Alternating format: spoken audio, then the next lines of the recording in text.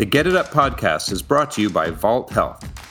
Guys, you may not see a doctor very often for all the reasons we know. Time off work, the endless waiting room, the unfulfilling answer from the doctor when you tell him about your one problem. There's another way. Vault Health. Go to vaulthealth.com and find a men's health expert to help you address the things you care about most. Feeling like you're failing in the bedroom, boardroom, and the gym? Are you tired? Is your sex drive gone? Are your muscles hidden by fat you just can't lose? Vault Health is the answer.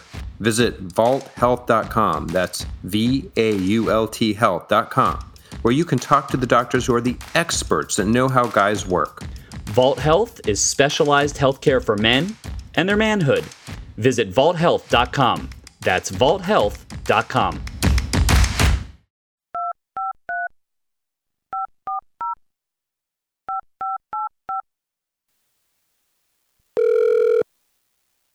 Please leave your message.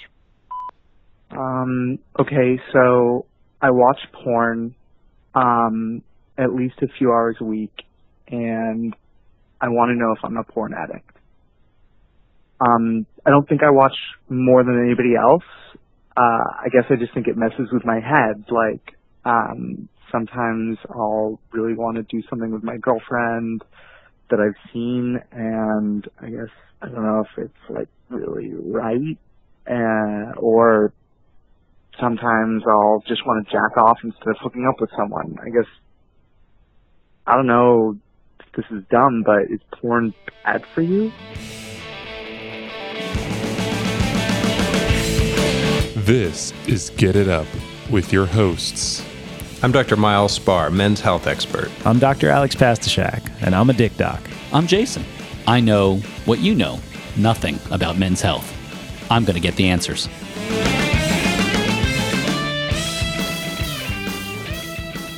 Interesting call, I have to say.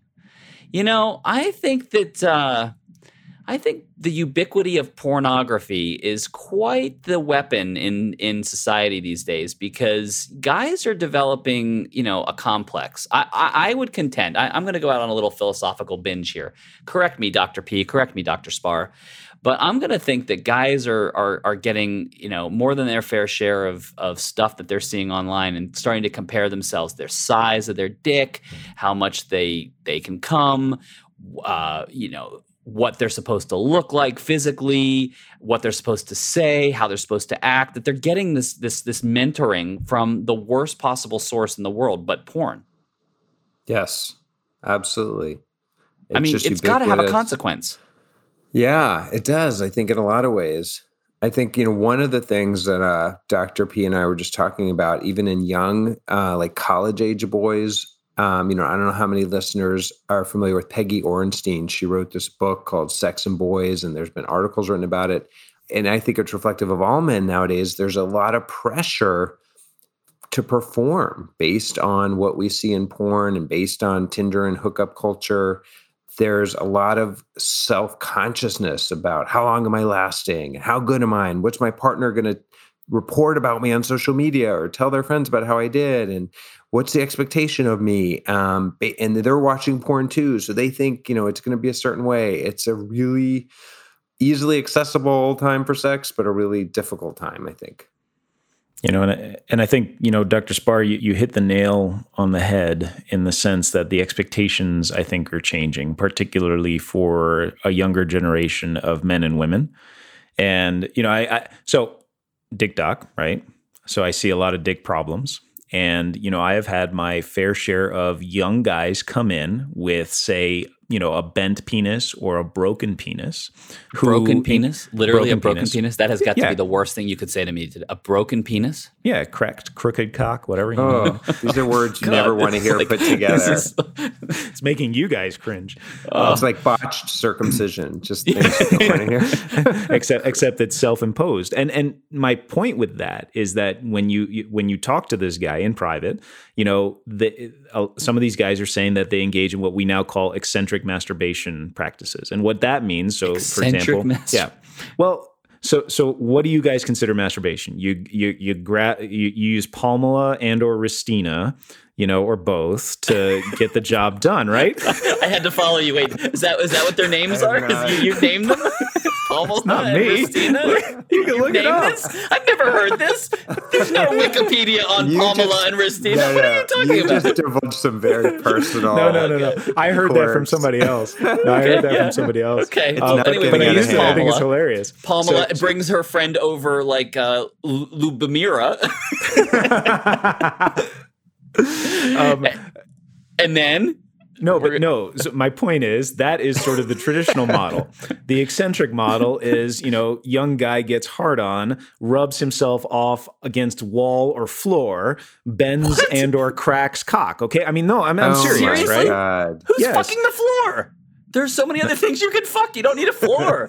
Apple Pie, didn't they see that movie? Apple pie or your American mom's. Pie is like generation pre-X at this point. You know what I mean? But maybe a coat or something like that. But the floor, I mean, who needs that? You're like going to get chafed if it's on the down. Put a pillow down, at least. gents. Oh my gosh! All right. So anyway, Ristina and Lubamira come Wait, together. go back to, he called it eccentric. We got to go back to masturbation. eccentric Yeah. masturbation. So we're jacking off eccentrically. So what's going on here? Well, I mean, the point is, you're not looking at traditional ways of stimulating yourself, right? And, and this is directly coming down from different expectations now, in part resulting from expectations generated by the porn industry. Okay.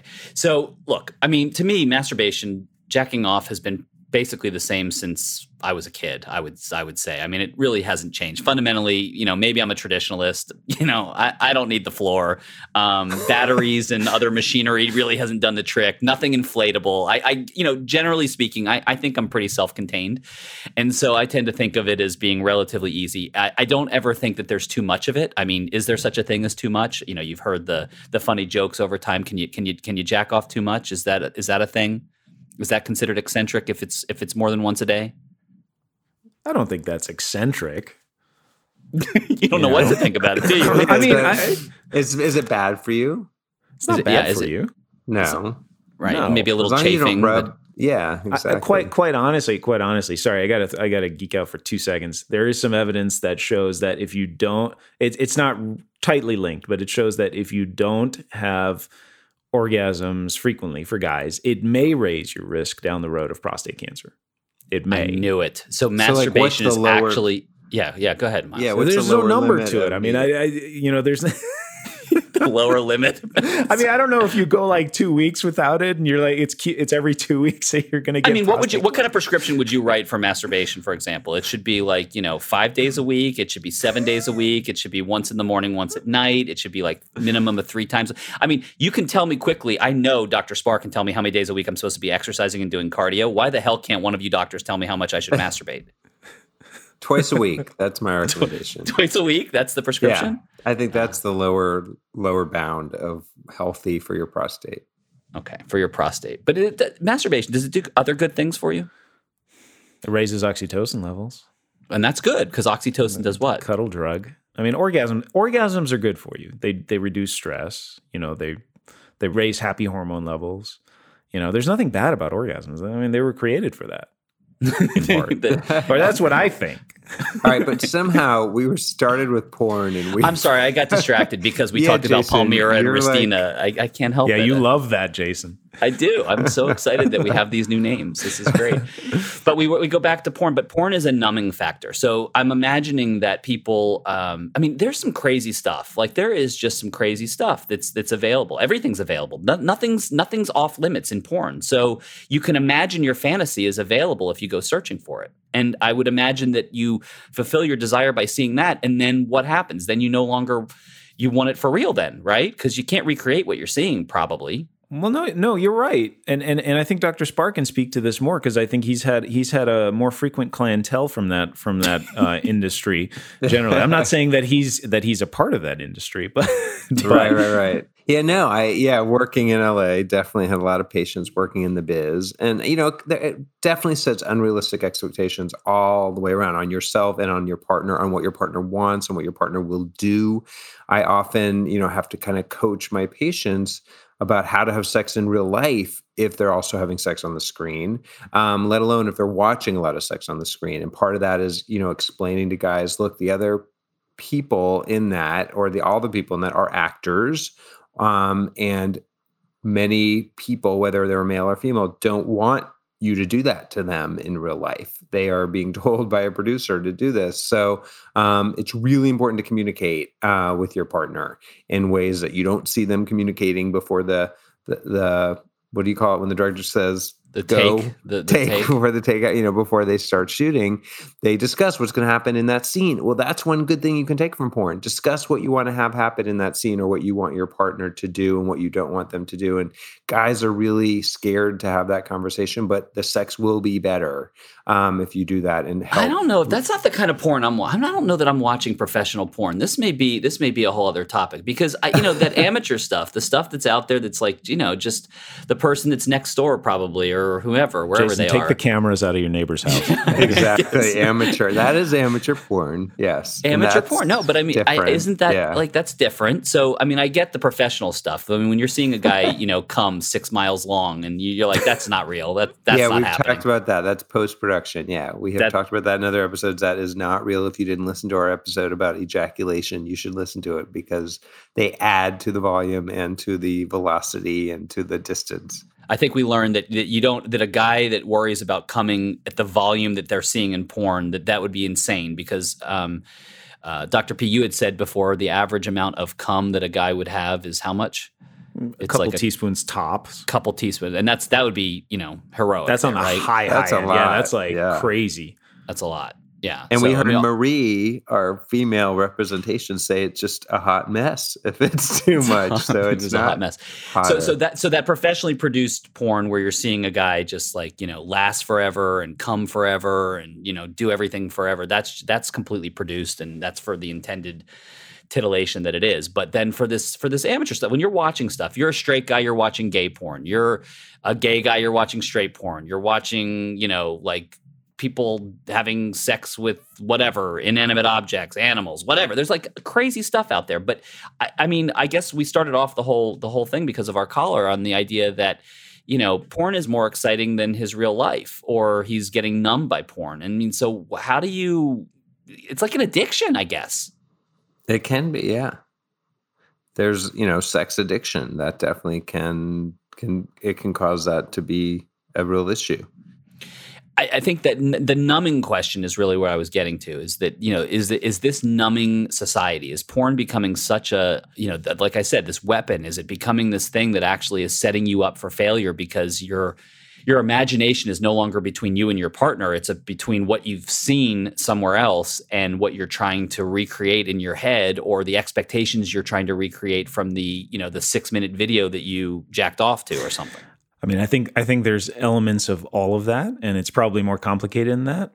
I think the other thing that we need to put in context is what this means for society, right? And how a few other things that are changing, right? So, younger people now, whether it's influenced by porn or not, are, rating each other publicly, right? This is not something that, that used to happen. I mean, you used to have your little quiet gaggle of friends and you'd talk about how good each other is, or how good your boyfriend or girlfriend is on the side, right? You'd never blast it out on, Insta or Facebook or your favorite platform now to your, 1,500 or 5 million followers. That's number one. Number two, with guys, since we're guys and we're talking about guys, I think the expectations have changed. We've alluded to that, but, you got to wonder if this is driving younger guys to go seek medical support for their sex life. What do you mean? You got to wonder, well, think about all the young guys, younger than us, so their 20s and 30s,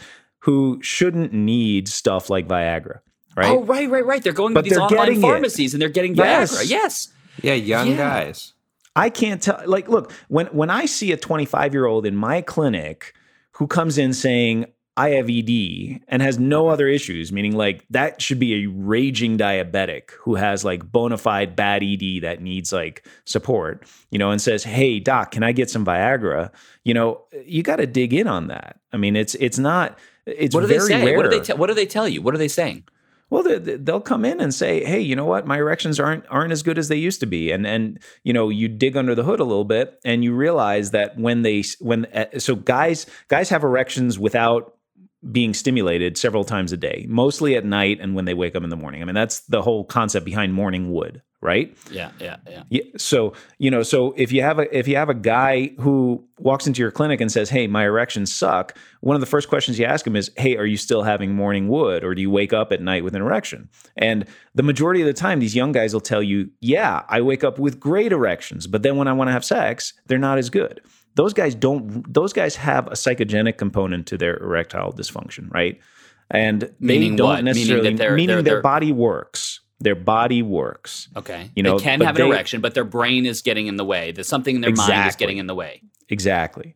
And can that guy benefit from Viagra, Cialis, Stendra? Yes, they can, but it shouldn't be the crutch that they base the rest of their sexual experiences on moving forward. So, you're thinking about having sex, and you're nervous, you get this performance anxiety. That's what I would have defined when you said the psychogenic effect. That's like performance anxiety, right? Yes. Isn't that the simple way to say it? Yes. So you want to have a hard on. You want to perform, but when it comes down to the moment of it, you got other things going on in your brain, and it's slowing you down, and you might get an erection, but it's not great.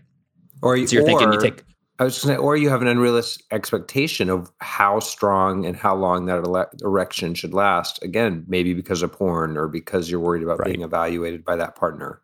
It used to be that, it was embarrassing if you couldn't get it up, but it wasn't something that you were so stressed out about every single time that you needed to make sure you had a backup drug. Now there's a backup drug available, so most guys want to have that ready just in case.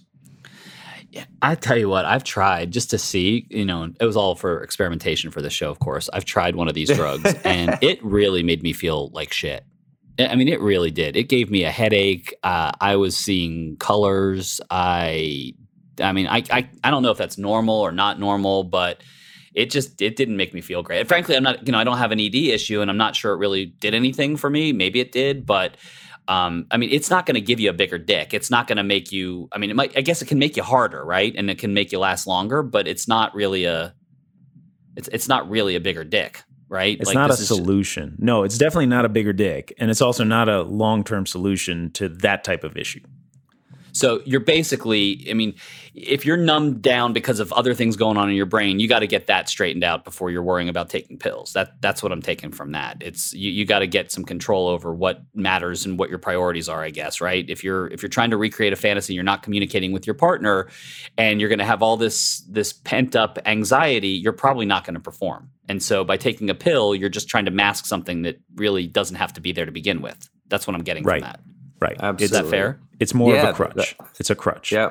Yeah. And that's where it comes back to that communication, I think, is a really, really important thing to make sure everyone's on the same page. One of the things I've heard from guys about is that these hookups that you can easily do with online, with Tinder and whatnot, end up not being that fulfilling, because it ends up being more like this individual experience you're having with somebody else at the same time, as opposed to a experience together, and how unfulfilling that can be unless you really make it more about something. It doesn't have to be about always romantic love at its ultimate, but it can actually be a shared experience, which is going to be more fulfilling than an individual experience you're having with somebody else at the same time.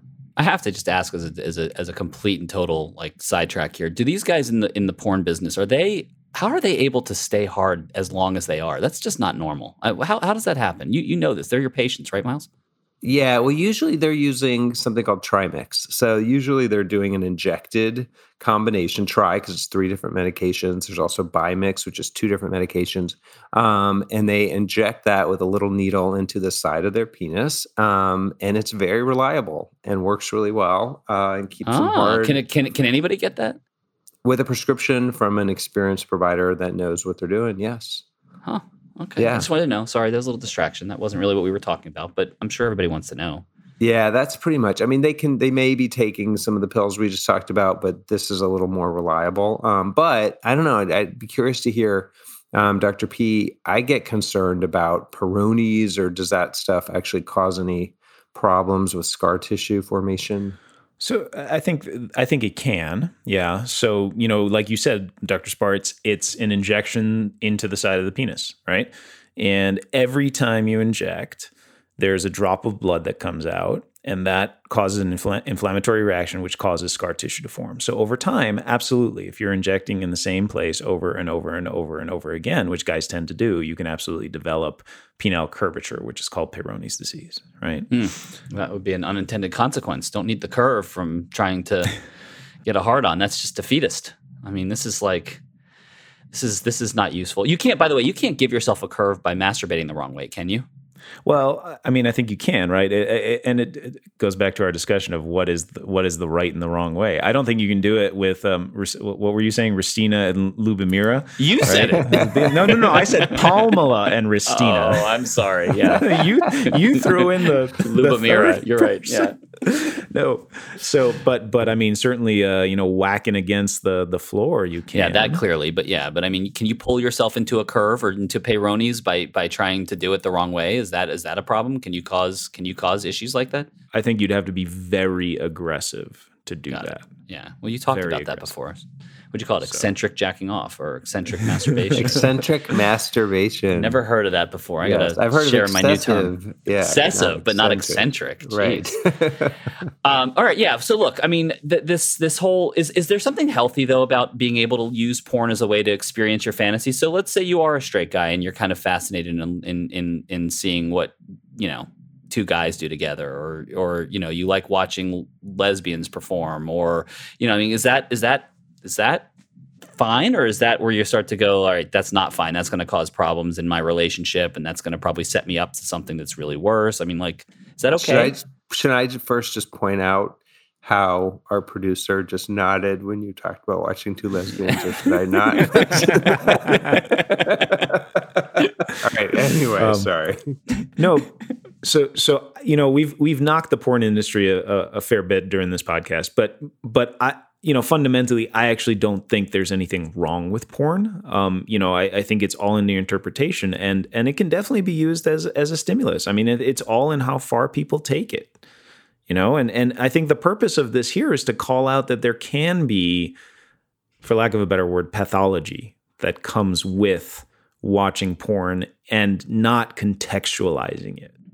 No, I get that, but I think for me at least, I think it's been fascinating over history, and it's so accessible. If you hear something or you learn something new or you get a new term, you can sort of go look for it and see what it is. I didn't know, once upon a time, I didn't know what bukkake was. I didn't even know how to spell that word, and I went and Googled it and found out what that was. And I don't need to spill the beans. I think everybody can go search for it if they want to, but I didn't know. And so now I do know. And I think there are probably a million other things I don't know and didn't know, but it's interesting to be able to go and sort of, see that, and it's hard to ask people those questions. Like, if I asked you what your favorite kind of porn was, you'd be like, I don't really want to tell you that. That's not how I know you. So, you get to explore for yourself. I don't know if there's something wrong with that. I don't think that there is. I mean, what do you think? Also exploring it with your partner. I think that's one positive use of porn. Yeah. That can definitely help rekindle some of the spark in relationships where they've been together for a while and sex ends up being kind of the same each time. And it's hard to get creative, or it's hard for one member of the partnership to express something that they would like to have done to them without showing it to their partner, of an example of that. So watching porn together can be a real turn on for couples. But and I would say, in research, we talk about hypothesis generating research. I think porn is idea generating when it comes to sex. It is definitely idea generating. I think what we've discovered here today is the idea that if not used at least responsibly, it can be a numbing factor on your relationship. Maybe it can be a numbing factor on your erection. It could be setting you up for some expectation that you can't deliver on, or some feeling that you're not going to be adequate enough for your partner. So there is that risk that if you're overusing it or not thinking of it in the right context, you're setting yourself up to feel some ambiguity about your own sexuality and your own sexual relationship. So there's some risk. On the other hand, we talked about it can be stimulating. It can be experimental. It can be titillating for your relationship too, I suppose. It can be all of those things. But it is at the point that at the point that it's any of that, just being aware that porn and masturbation can all be good, like everything else, in the appropriate moderation, which we've determined is, as Dr. Spar said, at least 2 times a week, but maybe as much as we know Dr. P feels it should be like daily and daily as prescribed. Daily as needed. But not eccentrically. But not eccentrically, not on the floor and not on the wall, because whoever's doing that should stop immediately. Do not jack off on the wall. Well, you can jack off, against the wall, but not anyway. Not into the wall. Not into the wall. It's a whole other show, a whole other conversation. Don't do that. Thanks for listening to another episode of Get It Up. We love to hear from you, our listeners. The best questions are the ones you've been thinking about but haven't asked. So call us, leave us a message. Maybe your question becomes the next episode. 917-267-7631. That's 917-267-7631. This podcast is for general informational purposes only and does not constitute the practice of medicine, nursing, or other professional healthcare services. No doctor-patient relationship is formed from listening to this podcast. The use of this information and the materials linked to in this podcast are at the user's own risk and are not intended to be a substitute for professional medical advice, diagnosis, or treatment.